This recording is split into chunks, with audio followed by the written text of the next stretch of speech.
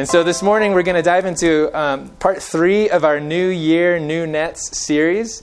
It's been something that we've been kind of asking ourselves in order to effectively cast our nets, in order to effectively reach other souls, in order to effectively cast the nets that we have in our lives and as a church, we've got to be intentional about mending our nets too. Mending our nets. And the scriptures really kind of open up to us things in our lives that are unmended, things in our lives that are unraveled. And really those are relationships. Relationships with God, relationships with others. And so the last few weeks, what we've been focusing on is what is it that zeroes in, or what is it that really frays our connection with God?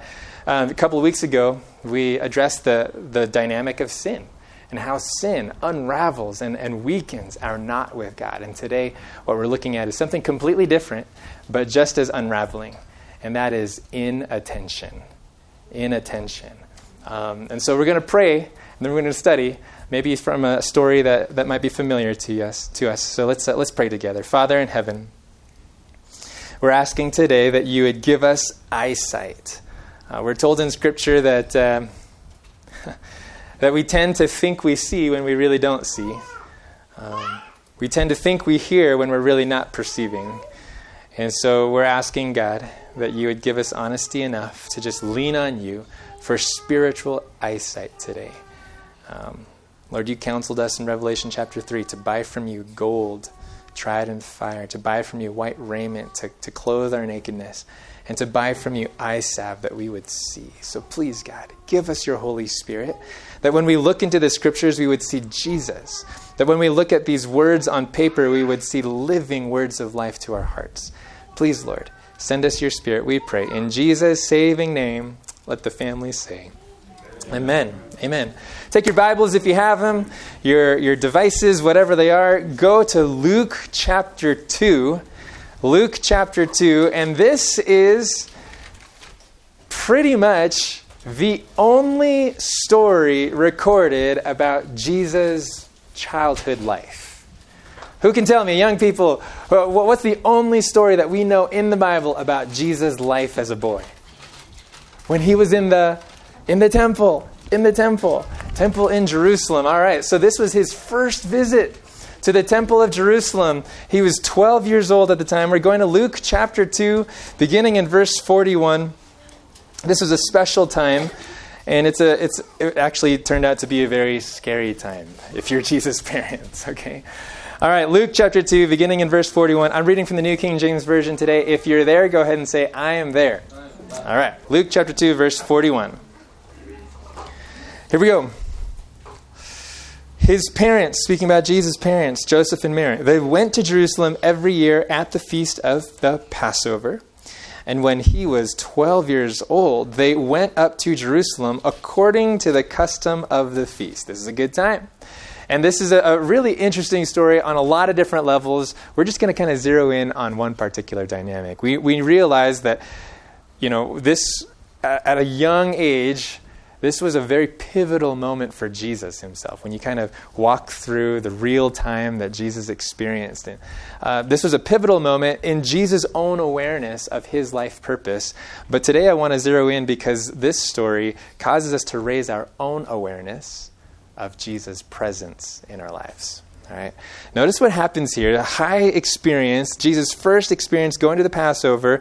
And when he was 12 years old, they went up to Jerusalem according to the custom of the feast. And in verse 43, when they had finished the days, as they returned, the boy Jesus did what? He lingered or stayed behind in Jerusalem. And notice this, Joseph and his mother did not know it. Enter this suspenseful music, right? Dun, dun, dun. Joseph and Mary, you think about all the things that kind of go on in our day and age and stuff right now in the 21st century. When you lose sight of your kids, your mind is racing as to the possibilities of what's going on. Joseph and Mary, I don't know, maybe they didn't have some of these dynamics to deal with, or maybe they did. In fact, I wouldn't be surprised if Joseph or Mary was suddenly thinking about 12 years prior to, when someone was on the hunt for Jesus' life. And in an angelic vision, they were told to flee to Nazareth, So this is all coming back, I imagine, after spending so much time, a spiritual high, kind of a camp meeting experience, so to speak. They're enjoying fellowship along the way. And then all of a sudden, tragedy, all these frightful thoughts. They did not know it. According to verse 44, let's read on. But supposing him. Does anybody else's Bible have a different word besides supposing him? Thinking. Okay. Anything else there? All right. So it says, supposing him to have been in the company, they went a day's journey. All right. So they've traveled an entire day now, all the way from Jerusalem, thinking or supposing Jesus to be where? In their company, right? Supposing him to have been in the company. The word there for supposing, it's really talking about assuming something to be true just because it's always true. Like a rule or a law of physics. They just knew that Jesus was always in their company. So they were supposing, they were assuming, and they had been able to do this for the past 12 years. That Jesus would always be there right at the right time, right when they needed him. But they did not know that he had lingered in Jerusalem. They went a day's journey, and they sought him among their relatives and acquaintances. They're not finding him. Joseph and Mary had presumed Jesus' presence because it was so customary, like a rule or a law of physics. And my question today is, have we ever had this problem? Okay, maybe we're not entrusted with the guardianship of a 12-year-old boy Jesus, but have we ever had the problem where we have supposed him to be in our company and he wasn't? It's a problem that no one ever tries or plans to experience, but I think it's a problem that we're all too familiar with, and that problem is simply this: missing Jesus. Supposing him to be in our company when we're really a day's journey away. And don't get the wrong picture about God here. The problem is not that Jesus is a mischievous child who sneaks away from his parents. Nor is God the kind of God who plays hard to get or kind of like wants to get away from us. No. In fact, I think it's in Acts chapter 17, we have a scripture here. Acts chapter 17, Paul is preaching and he tells us about this kind of God who sets up human boundaries and he has these plans for humanity, and it's for this purpose. God did this so that they would seek him and perhaps reach out for him and find him, though he is not what? He is not far. He is not far from any one of us. Don't get the wrong picture about God that he wants to get away from our company. No, the problem is that we have a short attention span and that we're prone to let our focus be consumed with other things than our relationship with him and making sure that he is actually in our company, or that we are in his company. This is a really interesting problem, and I want us to consider this because I think this results in a frayed relationship with God in ways that sometimes we're not even aware of. Inattention. Like a couple of weeks ago, we talked about sin. Yes, sin gets in the way. It separates us from God. It ruins our relationship and trust. It breaks that trust in God. But something that that just as severely frays our knot with God is our inability or our inattention to our relationship with God. This isn't something we try to do. It's not something that we commit. It's a sin of omission, if you will, rather than a sin of commission. And that's just being careless in our attention towards Jesus. Go with me to Hebrews chapter 2. I want you to keep your finger or a bookmark or something in Luke 2, because we're going to go back to this. But in Hebrews chapter 2, the Apostle Paul is writing to a group of people whose knot with God is being frayed for various reasons, and one of them is inattention. Hebrews chapter 2. Hebrews chapter 2. We're going to start in look at verse 1 alone. Thank you. Hebrews chapter 2, verse 1. Take your time in getting there. All right. Hebrews 2, verse 1. When you're there, say amen. All right. Hebrews 2. Now, in chapter 1, Paul has he's just highlighted how awesome Jesus is. How he is the only one that we ought to look to. He's the one that sustains the worlds by the power of his word. He's greater than the angels. He's greater than anything we could possibly imagine. And then in chapter 2, he says this, therefore, we must give the more earnest heed to the things we have heard, lest what happens? Lest we drift away. Excuse me, lest we drift away. Paul is warning us about a danger that in our relationship with God, and specifically these individuals who are struggling in their faith and they're not with God is fraying, he's identifying something in our experience that there is a tendency to drift away. Now, I grew up in a hot town called Bakersfield in the Central Valley of California, and probably 1 out of every 3 backyards had a swimming pool in it. And our house was one of them growing up. And I spent summer days just drifting, if you will, right? And once I figured out how to float and all those kinds of things, it was kind of fun for me to just kind of hold my breath, duck my head down, and just see how far along I could go before coming up for air. And the thing is this, drifting happens whether we want it to or not. Right? Drifting happens because of the currents that exist. The word here, when it's talking about lest we drift away, it's the only time this word is ever used in the New Testament scripture. And it's the idea of slipping away, floating past, not out of an active attempt to try to get away, but by and by just being carried along by the current. And the reality is that on this side of the Garden of Eden, the default current of our lives does not naturally lead us to a closer relationship with God.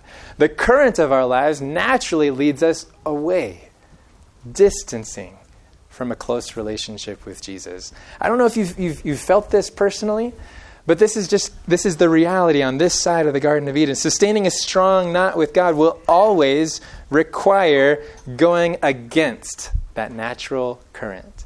It will always require or involve a risk of drifting away if we don't intentionally seek after God. Okay. So how do we prevent this danger of drifting? According to this appeal, Paul is kind of giving us a remedy for drifting. Something that if we do this, we won't drift away. What is it? It says, therefore, we must give the more earnest, what? The more earnest heed to the things we have heard. In other words, we avoid drifting by giving attention. If you want a recipe for drifting, don't give attention. Do you follow that? If you want to drift, if you plan to drift, then give careless attention to your relationship with God. Suppose, just like Jesus' parents. The word here, to give more earnest heed, it's to give full attention to set a course and to keep it, to devote thought and effort to hold to a person or to a thing, to cleave to a person or to a thing. And the fact that it says a more earnest heed, it's kind of this superlative of just saying, hey, extraordinarily, exceedingly give this effort, give this attention, beyond what you would expect, further than the upper limit, going past what is anticipated. Paul says if you don't want to drift, give more earnest heed. Don't be careless in your attention to the things you have heard and to the person that you are following. So what do we do? What do we do when we have drifted? What do we do when our knots have slowly faded into a non-existent knot with God? What do we do when our knot with God has been undone by a slow fade of neglect? Let's go back to Luke chapter 2. In Luke chapter 2, let's just follow the road of the parents of Mary and Joseph, because I think there's something about their example of physically being reunited with Jesus that spiritually speaking, I think we can follow this road too. Luke chapter 2. Luke chapter 2, we'll start again in verse 44. Luke chapter 2, it says, but supposing him to have been in the company, they went a day's journey. So they're a day's journey now, distant from Jesus. Their knot has been unraveled from the physical presence of Jesus. What happens to reunite that connection? It says, the rest of verse 44, and they sought him among their relatives and acquaintances. Okay, so let's just take a look, because we've got two steps here towards mending their relationship that has been frayed away by neglect. Mending step number 1, stop assuming. right? Stop supposing that he is in your company. Stop just thinking to yourself that this is a rule or a law of physics, that my relationship with God will always be close just because. No, something that I've discovered after owning a backyard, a few different places, is that the natural default of soil is that it will grow weeds, not grow beautiful flowers and fruit trees, right? It requires intentionality to cultivate the things that we want, the fruitfulness in our lives of a relationship with God. It won't just happen. So stop assuming. That's step number one. Stop assuming. For Mary and Joseph, they had to realize, okay, our assuming, our suppositions is not going to reunite us with Jesus. We need to do something. So what did they start doing? If they stopped assuming, they started seeking. They started seeking, right? In the rest of verse 44, and they sought him among their relatives and acquaintances. This word, anazoteo, it comes up 3 times just in these few verses. Let's find it. Verse 45, so when they did not find him, they returned to Jerusalem, seeking him. So they go phase 1, they seek amongst their travel company, their relatives and their friends. Phase 2, they're seeking him now to Jerusalem. So they're going back, they're retracing steps. Now, so it was that after 3 days, they found him in the temple, sitting in the midst of the teachers, both listening to them and asking them questions. And then notice down here in verse 48, so when they saw him, they were amazed, and his mother said to him, Son, why have you done this to us? Look, your father and I have done what? Have sought you anxiously. There it is, 3 times. Zeteo, this determined seeking after. The word describes, or the word involves this sense of looking up and looking down and leaving no stone unturned. They were persistent in their seeking. I think it reminds me of that promise in Jeremiah chapter 29 in verse 13, spoken to a people that was taken into captivity, wondering if their relationship with God, their not with God, would ever be mended. And God's promise in Jeremiah 29 verse 13 is, you will seek me and find me when you search for me with all your heart. With an intensity, a passion, a determination to not stop until we've found.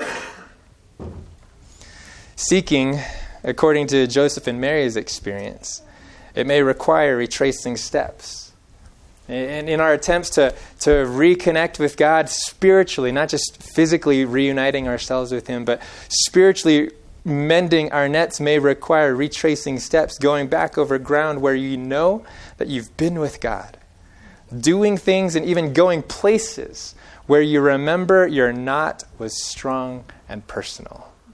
I don't know if you've ever done this before, or if you, in your mind, if you have certain places, physical places, that remind you of how good God is. And there are certain experiences that I personally kind of go back to. There are places in Scripture that I go back to. I don't know if you're in the habit of marking your Bible, but some people actually put a date next to a particular verse when that verse is speaking powerfully to them, or when they've seen that promise fulfilled in their lives. And there are times in our lives where, in order to mend our nets, we're going to have to retrace some steps. Go back to familiar ground. As Ephesians chapter 2 says, the message to the church, the Revelation chapter 2, the message to the church of Ephesus, go back to your first love. Have you heard that remedy before? This is something that Joseph and Mary are having to do on a physical level, but in a spiritual way, we do this too. So stop assuming, stop just kind of fooling ourselves into thinking that our relationship with God will naturally grow closer with little or no effort. And then start seeking. Start seeking in a determined way. Start seeking in an up and down way, not leaving a stone unturned. And what's interesting, before we get to our third step of mending, it's interesting to me that one day of careless inattention actually resulted in 3 days of painful search. And what that speaks to me is just that when we're seeking to restore a neglected relationship with God, it may involve a greater investment of time and energy than we initially think. It may require some anazateo, persistence. It may require some determined seeking. And so I just want to encourage us today that we may think, okay, I'll just catch up with my time with God later, it may result in greater consequence than we realize. Simple neglect, careless neglect, may require 3 days of painful seeking, so to speak. So stop assuming, start seeking, and then what did they do? Where did they find him? They found him in the temple. Find him in the temple. It's interesting because they sought first in their relatives and acquaintances, and sometimes when we're trying to rebuild our relationship with God, we go to other people to do that for us or with us. And maybe there's a place for that, but I tell you what, that's not going to be what resolves your relationship with God.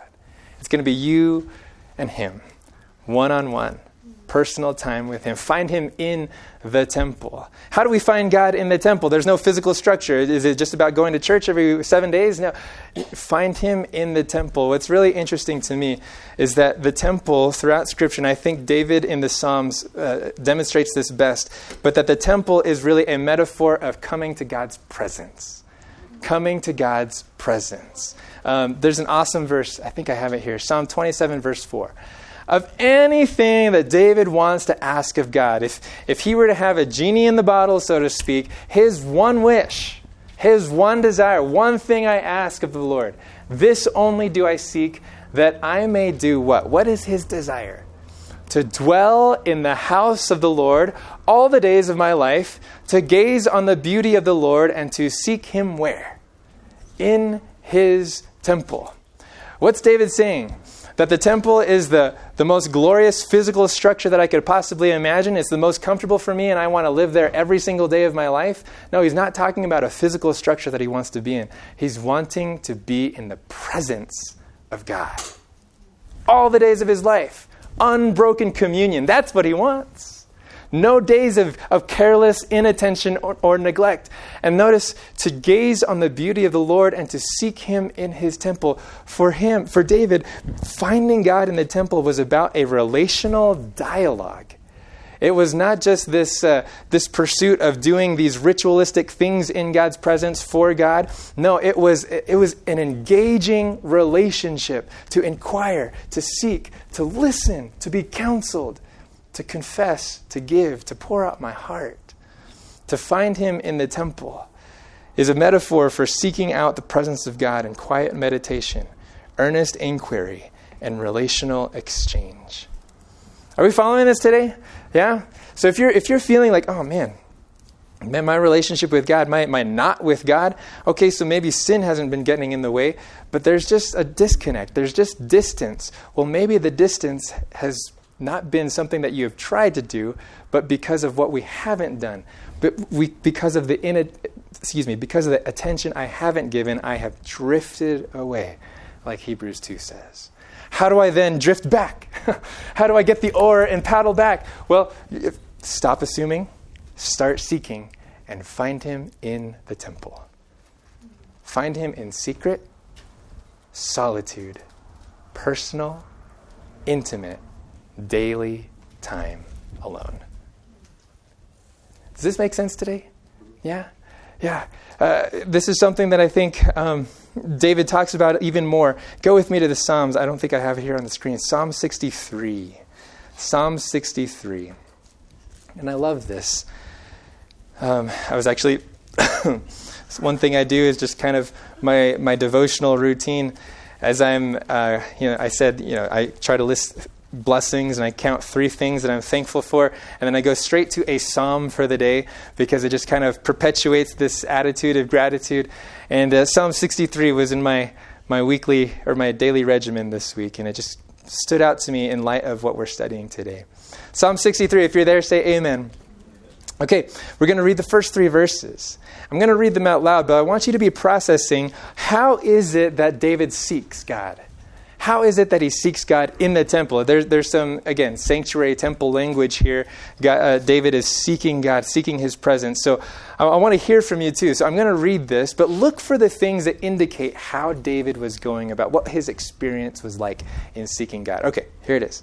Psalm 63, beginning in verse 1. O God, you are my God. Early will I seek you.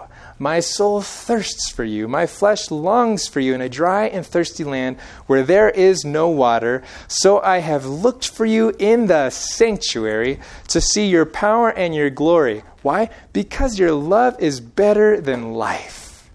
My lips shall praise you. All right. Think on this. Chew on this for a little bit. What is it? What do you see here in verses 1, 2, and 3? What's your feedback here? How is David seeking? What's involved in David's seeking after God? What do you see? What is it? Early? Okay, yeah. There in verse 1, he's seeking early. Does anybody have a different word besides early will I seek you? Earnestly. Yeah, earnestly. It's actually, it can be translated either way. The idea is it's the earnestness that leads you to get up early for it. You know, early bird gets the worm, that kind of thing. You know that, okay, if you really want to get something done, get it done early, right? And so there's an earnestness and an eagerness that equates with earliness. Okay, what else stands out to you about David's seeking after God here in the first 3 verses? Other phrases, other words? In the sanctuary, I heard? Yeah. Okay, so in the sanctuary again. What was the purpose in verse 2? So I have looked for you in the sanctuary to see what exactly? Yeah. Yeah. So earlier in Psalm 27, he's wanting to see the beauty of the Lord, right? To inquire in his temple. But here he's saying, hey, when I go to the sanctuary, when I go to this time with you, I want to see your power and your glory. You know what that is? That's his ability and his character. He wants to see not just what God can do, but who he is. I tell you, when we're going to the Word, when we're going to this time alone with God, if you're looking for instruction of how to spend time with God, don't just look for a checklist to check off, but look for God's power and his glory. Look for what he has done, but then beyond what he has done, oh, that was a nice story where he led the disciples across the stormy sea. Look for his character. What is that saying about who he is? He is a God who will lead me. He is a God who cares enough. He's not someone who's just sleeping on the job. He is someone who is with me and will see me through every single storm I go through. All right. Anything else here? Anything? What is it? Thirst. Dry land where there's no water. Yeah. Man, you know what this tells us about David's experience of seeking? For him, it wasn't optional. For him, it meant life. Because everywhere else he would seek for significance or security, it wouldn't satisfy. He's thirsty because everywhere else is a dry land except God's presence, except relationship with him. David knew that seeking after him was his lifeline. And I think this is something that maybe gets in the way of us being able to really seek after God. A lot of times we think seeking God in the quiet, seeking God in our time alone is just something we have to do. But what if everywhere else is dry and thirsty? And the only place I can truly be satisfied is in personal relationship with Jesus. Man, early, that's why he's getting up early. Early will I seek you. My flesh longs for you, soul thirsts for you in a dry and thirsty land. There's no water anywhere else. And then in verse 3, because your loving kindness is better than life, my lips shall praise you. So his time of seeking was always with a heart full of praise. He's always being wowed by God's covenant faithfulness. His covenant love. I love that word, loving kindness. That's referring to the kind of love that, not just your preference for tacos. I love tacos. No. Loving kindness here is talking about love that is true to its vows. And David says, man, you're true to your vows, God. And because you love me like that, that's better than anything this world has to offer me. And for that reason, my lips shall praise you. This is how David seeks. Can we seek like this too? Can we seek like this too? Can we seek early, earnestly, with eager longing? Can we seek with an eye for his power and glory, his ability and character, what he does and who he is? Can we seek with a heart full of praise, being wowed by God's covenant love and loyalty? In your morning time with God, sure, yeah, go through your reading plan, sure, study something deep and intellectually stirring, but let your heart be moved by who God is to us and his great love for us. Engage him in relational dialogue, not just intellectual monologue. Get to know him. Get to know him. Find him in the temple. Find him in the temple. This is incredible to me because this is something that for much of my growing up years, relationship with God was not on my radar. Knowing about God and knowing the stories and being able to give the answers at the right time when the Bible teacher asked me, that was something I was familiar with. But in seeking him personally, intimately, and daily, that was something that totally revolutionized my life. Why? Because it's relationship with God that is eternal life, right? John 17, verse 3. This is life eternal, that you might know him, the only true God, and Jesus Christ whom you have sent. What's interesting to me is that a lot of times when we approach this idea of spending daily time with God, we may be even well-intentioned. We may even have good ideas about it, but still sometimes we fall short of the real experience that God wants for us. And I came aware of this statement that really just kind of rocked my world when I read it.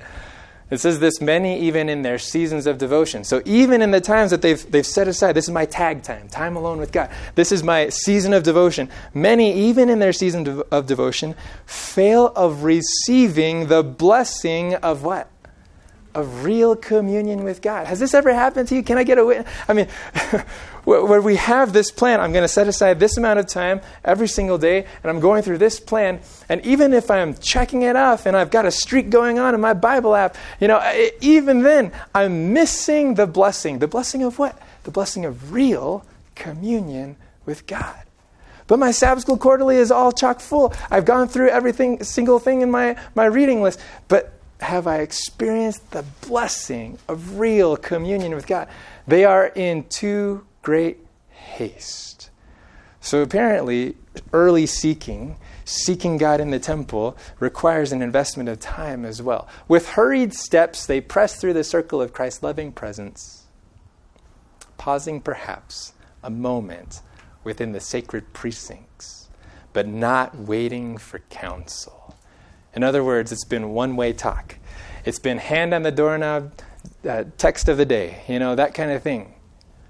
But we've just rushed through the circle of Christ's loving presence. It's as if God's arms are waiting to embrace, but hey, got to get going. Oh, this is my experience all too often. And this week especially, as I've just been preparing for this message, my prayer as I've been opening up the Word is, God, let me linger long in the circle of your loving presence. Stay there. Stay there. Friends, don't let us be in too great haste and press through the circle of Christ's loving presence. They have no time to remain with the divine teacher. It's possible to miss the goal even in our seasons of devotion. And friends, if you're not with God, has been strained by just the neglect and the drifting away that happens, find him in the temple and stay long in the circle of his loving presence. Do it. Do it. Your life will change because of it. And in Psalm 63, what he says as he's later on in verses 6, 7, and 8, he's talking about remembering God, meditating on God, and all these things. And the result is that his soul follows close behind him. Your right hand upholds me. In other words, my soul is so tightly knit. It's the same word for a man leaving his father and mother to be joined to his wife, to be cleaved to his wife. This is the intimacy that God wants for us when we're seeking him. Not pressing through the circle of his loving presence, but taking time to remain with him. Do you want to mend your nets today? God wants it so badly. His circle of loving presence is something that we can linger long in, to stay in. Is there another slide to this? There is. Oh, I'm so sorry.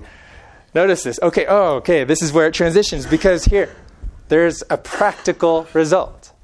Sometimes you think, okay, hey, wait, I thought we were talking about mending nets so we could cast them better. Where's the casting part? How is this going to impact our ability to reach the community? Here's the thing.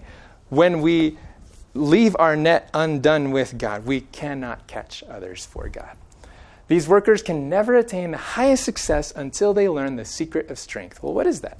Not a pause for a moment in his presence, but personal contact with Christ, to sit down in companionship with him. This is our need. And if it's our need to mend these nets, then it's the world's need that we spend time with God. Do you follow that? It's the world's need that we spend time with God. As long as we're not, then we've got broken nets. We're just casting broken nets into the world.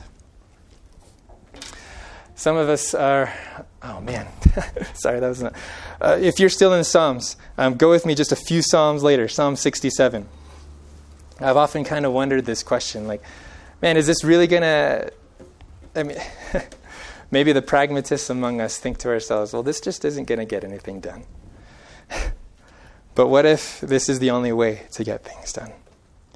In Psalm 67, verse 1 and 2, notice this is one of the missionary psalms. It says, God, be merciful to us and bless us and cause his face to shine upon us. You know what that's a prayer for? It's a prayer for God's face to look our way, for us to have face-to-face communion with God. Right? This was the Aaronic blessing, the Levitical blessing in Numbers chapter 6. May the Lord bless you and keep you and cause his face to shine on you. Okay, to have intimate relationship with God. Okay. So it's a prayer for that. God, be merciful to us and bless us and cause his face to shine upon us. For what purpose? What result? Verse 2, that your way may be known on earth, your salvation among all nations. God, please bless me with a relationship with you that is so face to face, that we have this amazing daily FaceTime with each other, so that the world may know that you save. Are not with God, when it's tied up through personal communion with him, personal contact with Christ, it will enable us to effectively cast nets into the world. Ministry of Healing, just reading this yesterday in a newsletter that was shared with me. Nothing is more needed in our work than the practical results of communion with God. Yes, communion with God, your relationship with God. As you tend to that, as you no longer neglect it, as we're not careless and inattention, as we stop supposing and assuming, as we start seeking, that communion will have practical results. What were the practical results? We would show by our daily lives that we have peace and rest in the Savior. Oof. Have you ever noticed that your peace and rest in the Savior is lacking when your communion with God is lacking? Yeah. Sorry, kids. Anyways, they feel the results of that sometimes too. Anyways, his peace in the heart. That's another result. His peace in the heart will shine forth in the countenance. It will give to the voice a persuasive power. Men will take knowledge of us as of the first disciples, that we have been with Jesus. This will impart to the worker a power that nothing else can give. Of this power, he must not allow himself to be deprived. Don't let yourselves be deprived of this power. Why? Because then we'll just be throwing out broken nets into the world. Let your knot with God be knit by daily communion with him. Personally seeking him in the temple, early seeking him in the temple. Seeking not just what does the Bible say, but who he is. How is your knot with God today? How is your knot with God? How intentional have we been to strengthen our knot with God? Have we been assuming that it's stronger than our lives have been intentional to make it? Friends, today the simple appeal is to stop assuming and start seeking. Find him in the temple. Yeah. Do you have tag time? Time alone with God? Do you daily dwell in his temple? If not, why not? The circle of his loving presence is constantly there. Don't press through anymore. Stay in that circle. Stay in that circle. And like David, I will dwell in the house of the Lord all the days of my life. Unbroken communion. Seek him in the quiet, in daily earnest and early time with him. I want to encourage you, friends, just to kind of maybe get a little bit on the more practical side of things. Maybe you've had this idea. I thought about preaching this at the beginning of the new year when we're all thinking about reading plans and like starting something new and things like that. But I thought, you know what? Maybe we should do this in February when those reading plans and the enthusiasm kind of draws or wears away. Here's the point. I want to encourage you. If you don't have a reading plan, get a reading plan. And then read with a different goal. Read with the goal of not to check it off, but read with the goal of staying in the circle of God's loving presence. How many of you are willing to do that? Maybe your reading plan is, you've got your Sabbath school lesson or your Bible app reading plan or whatever the case. Maybe you're reading through a book or something like that. Go ahead, finish it. Take care of it. Actually read it. But when you read it, read with a different eye. Read with an eye to hear him individually speaking to your heart. Read with the goal of staying long in his presence. Let your measure of success not be, did I do it or did I not? But let your measure of success be, how satisfied was I in God's presence? Try it. Try it. This is something that my friends and I at seminary, when we started kind of checking in with each other, started an accountability group. This question totally changed everything for me. It wasn't the question of, have you spent your time with God? The question was, how satisfied were you in your time with God? Yeah. Stay long in the circle of his loving presence. Take your Bible, read it, not just for information's sake, but for relationship's sake. To know him, to listen to him, to see how he's revealing himself to you. Let your Bible study be prayerful. Let your Bible study even be conversational. Ask him questions. Let him answer. Let it be relational dialogue and exchange. Watch how your life will be joined to God, cleaved to him as a result of this. So, question today, how many of you are willing to take the challenge? Yes, I will stay long in the circle of Christ's loving presence. How many of you are willing to do that? Yeah? Amen. Amen. Let's pray together. Father in heaven, I thank you so much for giving us a little roadmap that when our relationship drifts through careless inattention, that we can seek you and find you when we seek for you with all of our hearts. God, I pray that there would be a revival of our time with you, that there would be a revival of daily time. Lord, you know the duration of time that we need. We just want the quality of it. That's what we're praying for. That we would be satisfied in the circle of your loving presence each and every day. Lord, we ask that the practical results of real communion with God would be born through our lives. Let us not do it in order to get results, Lord. Let us do it just for the sake of knowing you, because this is life eternal. But Lord, we give you permission to bear the fruit as we abide in Jesus. We pray this in Jesus' saving name. Let the family say, amen and amen.